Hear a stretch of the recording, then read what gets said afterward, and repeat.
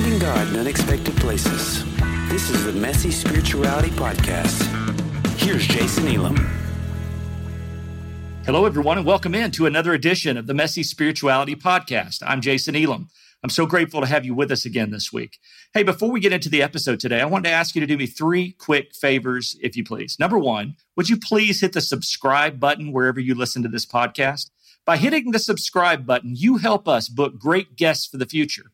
You see, often when a guest is considering coming on the podcast, they'll check out our subscriber numbers to see if it's a good use of their time. So by hitting that subscribe button, you're helping us book great guests for future episodes. Number two, if you will rate and review this podcast on whatever platform you're listening to it, that helps spread the word about the Messy Spirituality Podcast and get it in front of new eyes and to new ears. Finally, I want to invite you to support us on Patreon at patreon.com/Jason Elam Writes. When you support us there, you help us produce the best sounding podcast that we can, but also it unlocks some rewards for you. Like you'll get the episodes 1 week early before they're released to the general public. So you'll get exclusive early access to each and every episode just by becoming a Patreon supporter for $1 or more per month. You'll also get a free copy of my book when it releases later this year. And I'm really excited about that. And I hope you will be too. Once again, it's patreon.com/Jason Elam Writes. And I'd appreciate it so much. And now, here's this week's episode. Hannah Johnson is a writer, worship leader, and social work student. She has an explorer's heart and the voice of a prophet. You can follow her blog at hannahjohnson.home.blog. Hannah Johnson, welcome to the Messy Spirituality Podcast. Thank you so much for having me. I love that introduction. I'm going to have to use it for all my social media bios now. Sounds good to me. I'm really excited that you're here today. And I want to talk to you about your spiritual journey. Tell us about your upbringing. What were you raised believing? Were you raised with a particular spiritual vibe? So from the beginning, the Christian faith was familiar to me. When I was born, actually, worship music was playing in the room. When I was 3 years old, I accepted Jesus into my heart. When I was 5, I was enrolled in a Christian homeschool group, and my parents started their own church. So the Christian faith has been a foundation in my life. The vibe of it, and I wasn't really aware of it at the time, but I would definitely consider it to be more of an evangelical Christian vibe. Like I said, I didn't really understand it at the time. I just knew we were Christians, and that was it. So you mentioned that your parents started their own church when you were young. Was church just a permanent fixture in your life from that point forward? Yes, definitely. I was arguably the most active member of the church growing up. I was exposed to and involved in every area of ministry, really. I was, childcare, worship leader, small group leader, administrative assistant at one point in time. So there really wasn't a space in the church that I didn't touch. Did you ever come to resent that? I know a lot of pastors and pastors' families end up cracking under the weight of expectation. Was that a factor in your life?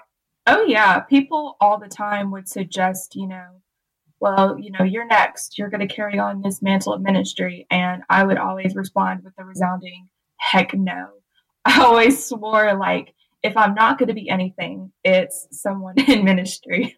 And it's kind of ironic the way my life has played out. But yeah, I definitely came to resent certain aspects of ministry and just certain aspects of the church in general. For many of us, it seems like we come to a point in our journey of faith where we start to take ownership of our faith and re-examine things we were raised with and then kind of embrace a faith that's our own. Did you go through that experience? And if so, what was it like? I've honestly been going through that experience for the past 10 years or so. When I was around 11 or 12, I really thought about faith for the first time. Faith was so natural and so normal to me growing up that I didn't really have to think about it. But then all of a sudden, here I am, and I'm like, oh my gosh, do I even believe what I believe? I mean, I was really like, do I even believe that God exists? I was kind of at the brass tacks of it. And I've just gone through different kind of deconstruction periods throughout my life. But the biggest one was when I was 19 years old. I was doing theological studies, and it was the first time that other Christian theologies had been presented to me in kind of a neutral light.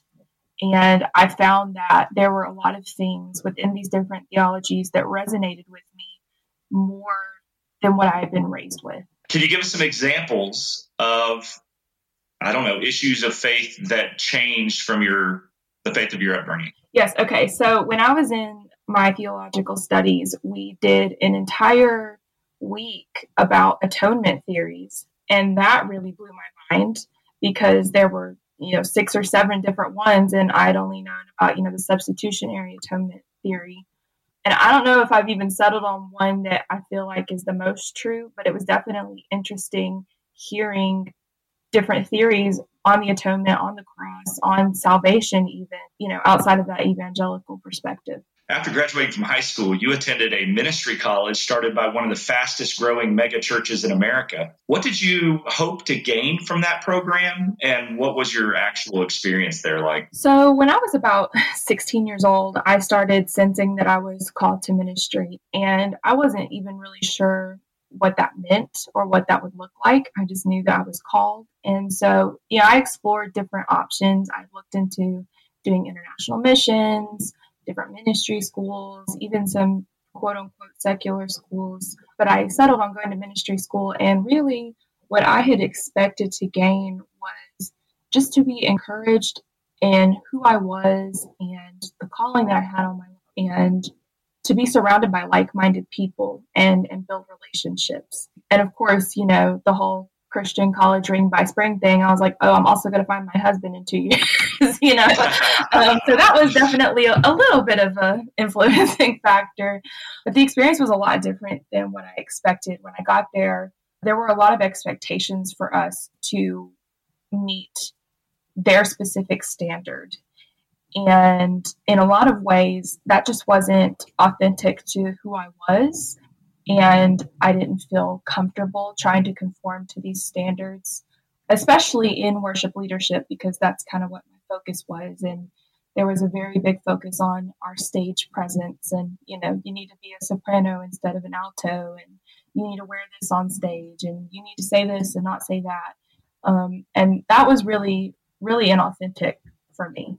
So at what point did you decide that program was not a good fit for you? Honestly, I decided probably by the end of my first semester. And at first I thought it was just maybe the worship leadership focus.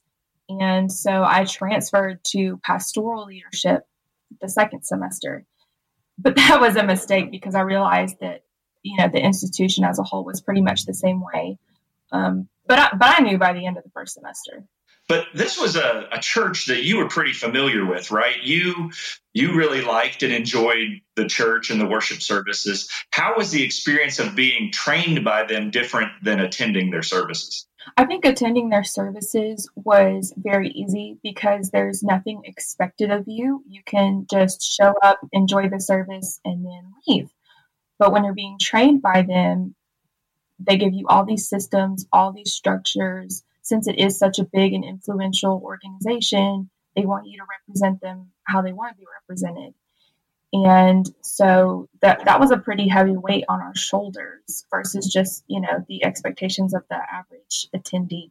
Did you feel like you were an anomaly in the college program, or were there a lot of other folks who felt the same way about not fitting the brand? I think there were a lot of people who felt that way, and I think that there were some who were willing to stay in spite of that, and there were some who were not. And I actually know several people who left around the same time that I left for similar reasons that I left. But it really just depended on the person. There are a lot of people who disagreed with the way things worked, but they still wanted to go through the program for their own reasons. So it was really just a case by case. How did that ministry college experience change you and your direction for the future? I like to think of it as less of a change and more of a catalyst. When I went into this experience, I did have my expectations, but at the same time, I was also very open. And I strove to be very open to whatever God had me to do. And so I feel like even though it was hard that certain expectations weren't fulfilled, it was a catalyst into what my calling is. And so I don't really think that that's changed necessarily. I definitely think that what I believe about ministry itself, and maybe my own approach to ministry has changed.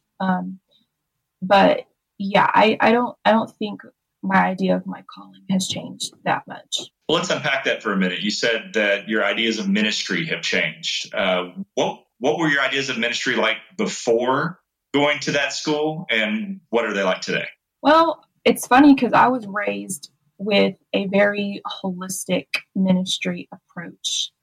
And somehow along the way, when I was a teenager, that kind of got convoluted. I think with social media being a really big influencing factor in our lives, it kind of impacted me. So you would see, all these people leading worship on huge stages and blogs with huge followings and stuff like that. And all of that is very appealing because you get to serve God and you get to have all these huge opportunities. And for me, those kind of things seemed more important than maybe just the everyday stuff.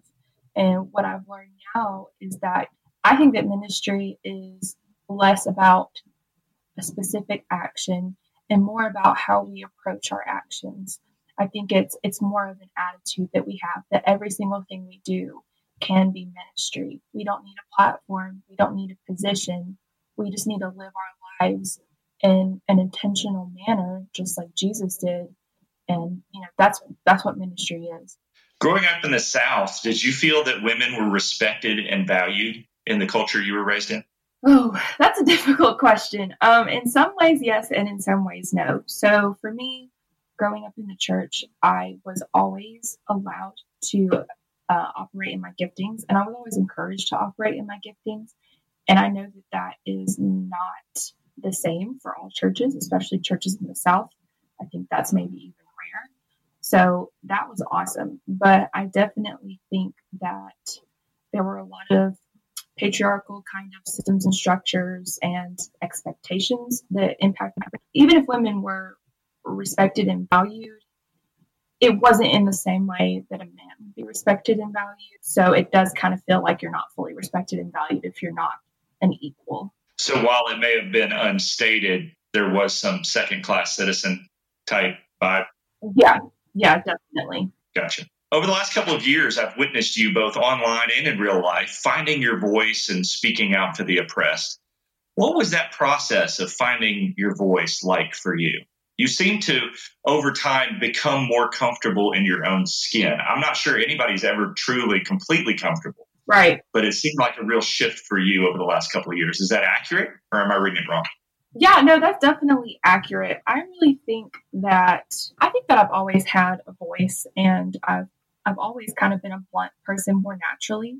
But when I was younger, that wasn't always well received. And yeah, imagine that, right? And so I think I kind of shrunk back in fear or in condemnation because, it was bad to be blunt. It was bad to have maybe an opposing opinion. But when I was in ministry school and I was confronted with all of these things that I disagreed with, it definitely kind of lit a fire under me to speak out on what I do believe and speak out on what matters. And yeah, I think I just kind of got motivated from that. Online, you've called for justice for everyone from Indigenous people, people of color, those who are incarcerated, to gay, lesbian, and transgendered people who are often overlooked in the South. Where did your heart for people like that come from? I have always had a heart for the underdog ever since I was a child. I'm not really sure that I could identify where that started, but I think that it has been strengthened along the way through exposure. It is easy to ignore those who are marginalized and oppressed. It's easy to ignore the issues that they experience. But when you are exposed, when you step into the margins, when you humanize people and the issues that they're facing, it's really hard to not want justice for them and to not call attention to the injustices that they endure and experience. And really another thing that's strengthened my heart for them is education, being able to read and understand the history that these people groups have, and to understand the systems that are in place that affect their everyday lives. So those two things have really helped. And I understand that it's a privilege to be able to say, that exposure and education is how I learned about those things instead of experiencing them firsthand. I recognize that there's a really, really big privilege in advocating rather than going through those things each and every day. How have you kept your ministry mindset that you talked about earlier in this shift from, it seemed like at one point you were moving towards platform ministry or, worship ministry or pulpit ministry, and now moving to social work? I know you said it was more catalyst than change, but that's a pretty big shift in focus. How are you thinking of social work as just as much ministry as active church platform work? Ultimately, I try to be led by the Spirit of God in everything that I do and recognize the opportunities to show people the love and the grace of God, even if I'm not preaching a sermon to them or leading a song or doing those things that we normally associate with ministry. I can still be ministering to them in the way that I approach them, in the way that I treat them, all of that. And really, it's funny that people look at social work as kind of a secular thing because, the way I understand the gospel is that it transforms people, but it also transforms the whole of creation. And if that's true, then, the systems of our society are impacted by the gospel, and they should be impacted by the gospel. And so I really do see it as just as much ministry as anything else. Yeah, I absolutely agree with you. And I think my time at the Dannon Project, the thing I took away with it the most is real ministry does happen person to person. Right. And, years ago, a pastor that was mentoring me named Don Brown taught me a definition of ministry that has never let go of me. He just said, ministry is the administration of the love of God. And that happens a lot more frequently one-on-one or in smaller groups than it does, from a platform speaking to thousands of people. Oh, yeah. And if that's our definition of ministry, then social work fits right there. I mean, it's just a perfect fit. Yeah, absolutely. And so I love the shift, and I love your heart behind social work. I just think we need social workers like that who really just want to make a difference in one person's life. And also I see in your online presence that you learn as much from people that you serve on mission trips that you've taken in the past as you hope they learn from you. Can you talk to us about that for a minute? Oh, yeah. No, I have definitely learned way more than anybody that I've served has learned. And number one, I just try to keep an open heart and mind at all times. And when you do that, you can really learn something from anyone and from anything. But getting outside of your own world and your own preconceptions and your own norms and this and that and the other is so important. Who are some of your inspirations in ministry?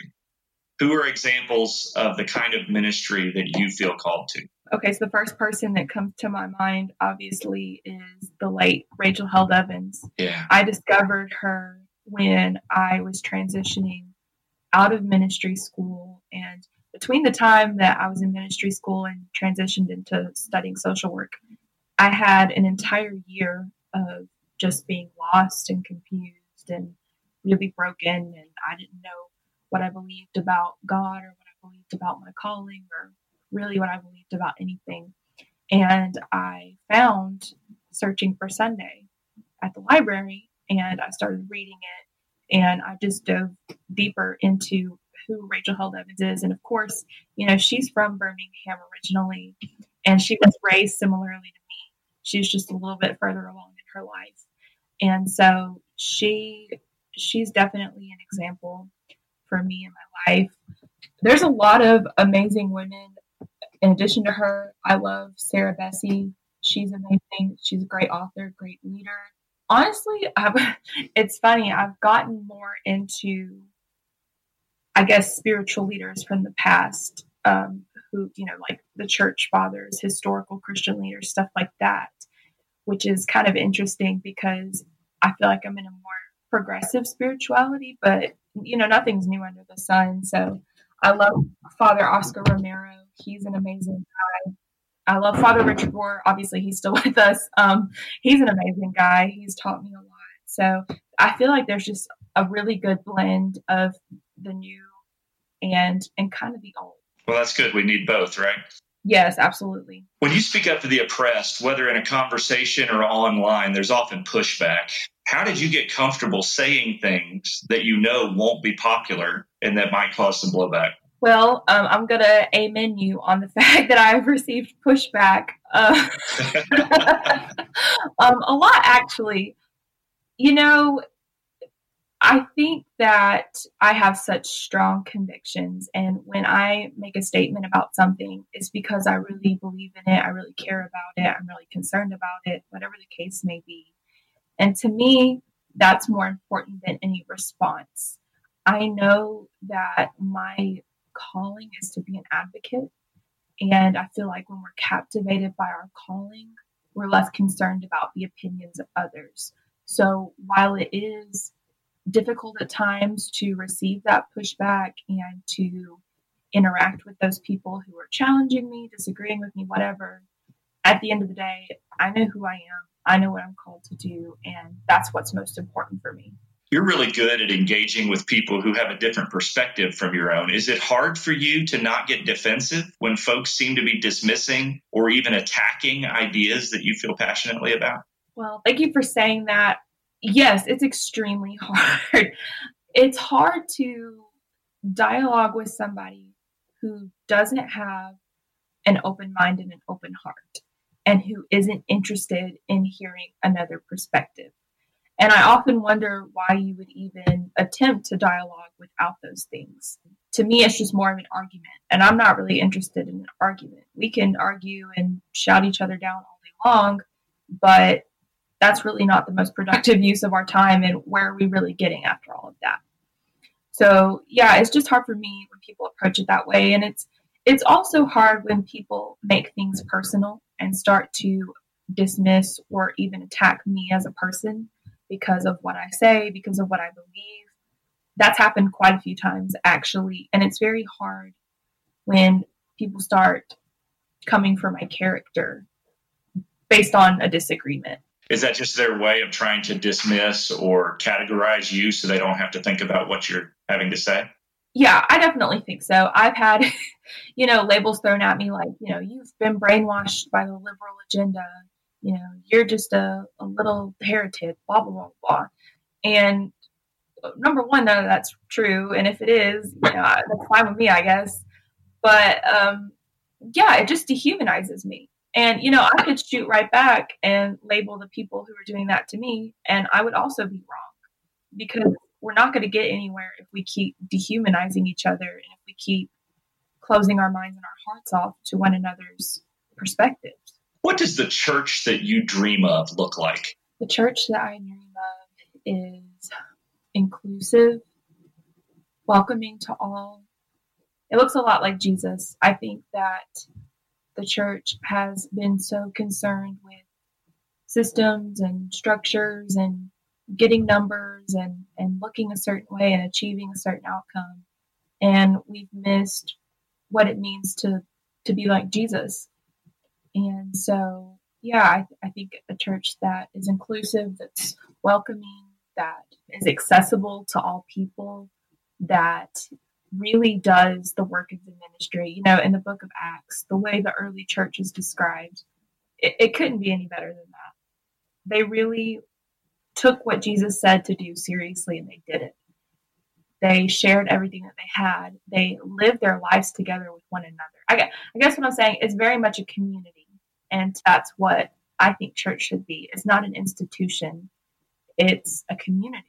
It's a body. It's a living, breathing thing. It can't be confined to a building. Now, you say that the church you dream of is open to everybody, very inclusive. How far do you go with that? I know that there are people here in the Bible Belt culture that we live in who say everyone's welcome, but as soon as they come in, they need to change, or we're going to start putting up barriers. They can't take communion. They can't join the church. They can't be active in ministry. How far do you go with that? I mean, I say go as far as I can possibly go. I think there should be absolutely no barriers. I think all are welcome.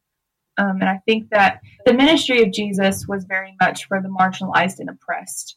And you would think that the ministry of his church would also be for the marginalized and oppressed. But honestly, I think that the church has contributed to the marginalization and the oppression of people.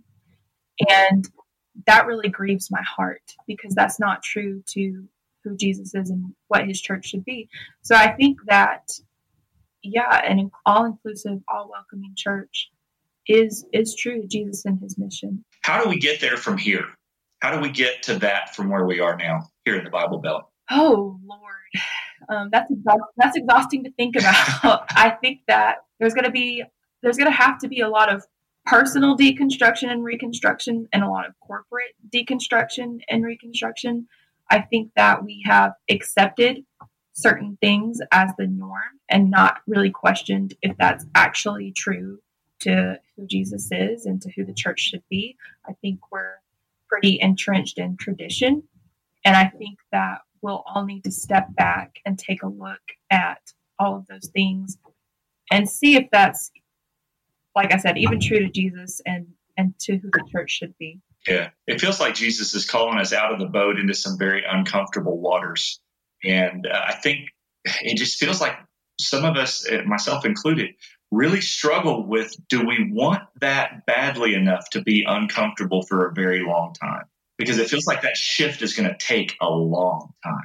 Right. Well, and most people don't, because you're in the trenches when you're trying to affect change in your community, in your church, whatever. And it's exhausting. It's easier to do what everybody else is doing. It's easier to do what's comfortable for us. It's easier to do what the world would consider to be a success. But what does it matter if we gain the whole world, but we lose our souls in the process?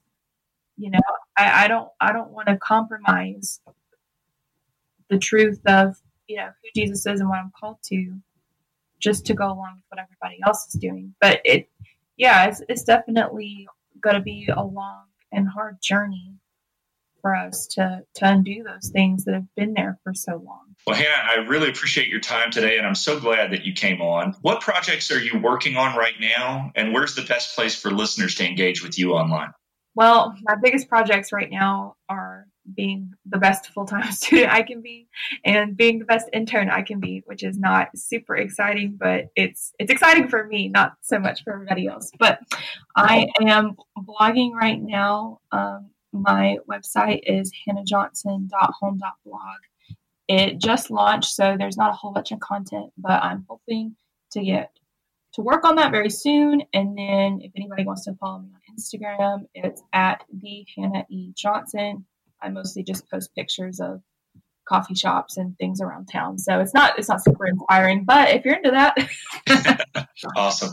Well, it's interesting to me that you raised the name of Rachel Held Evans, who passed away just recently, earlier in the conversation, because Hannah, you remind me so much of what I know of Rachel Held Evans. You're courageous. You're willing to engage with people disagree with you, but you always do it respectfully like she did. And I feel like the future of the church is in very good hands with people like you leading the way. And I'm so grateful for you and the ministry God's given you and the voice that you have and the voice that you use for the oppressed.